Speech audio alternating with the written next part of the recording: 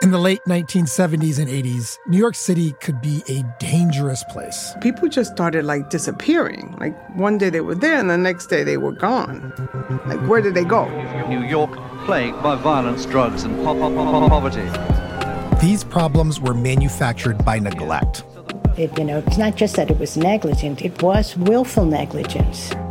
And they gave cover to a new and deadly virus, HIV. We said that people had the monster because they had that look, they had the sucked-in cheeks, they were really thin. Misinformation and disinformation about HIV and AIDS was common. They said it was only gay men that could get it. So I said, well, I'm not a gay man, so how would I get it? And I'm an African-American woman, so I wouldn't have it. So how did my baby die? I'm Kai Wright, host of Blindspot, The Plague in the Shadows.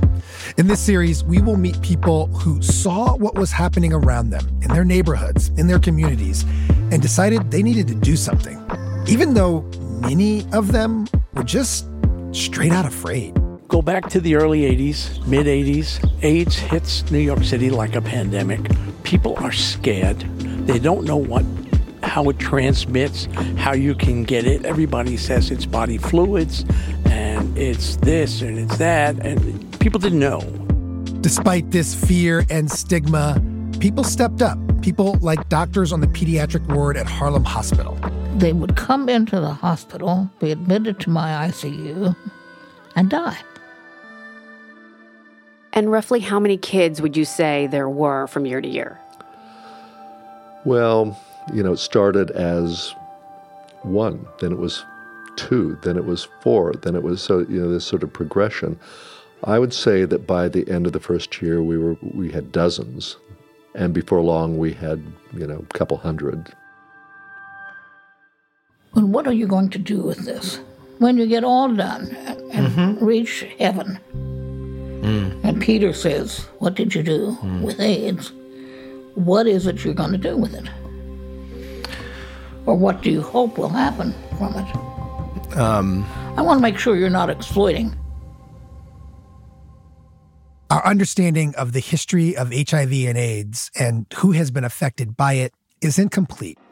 We have overlooked or forgotten too many of the stories and lessons that the people who first confronted this epidemic tried to teach us. We literally had to convince the federal government that there were women getting HIV.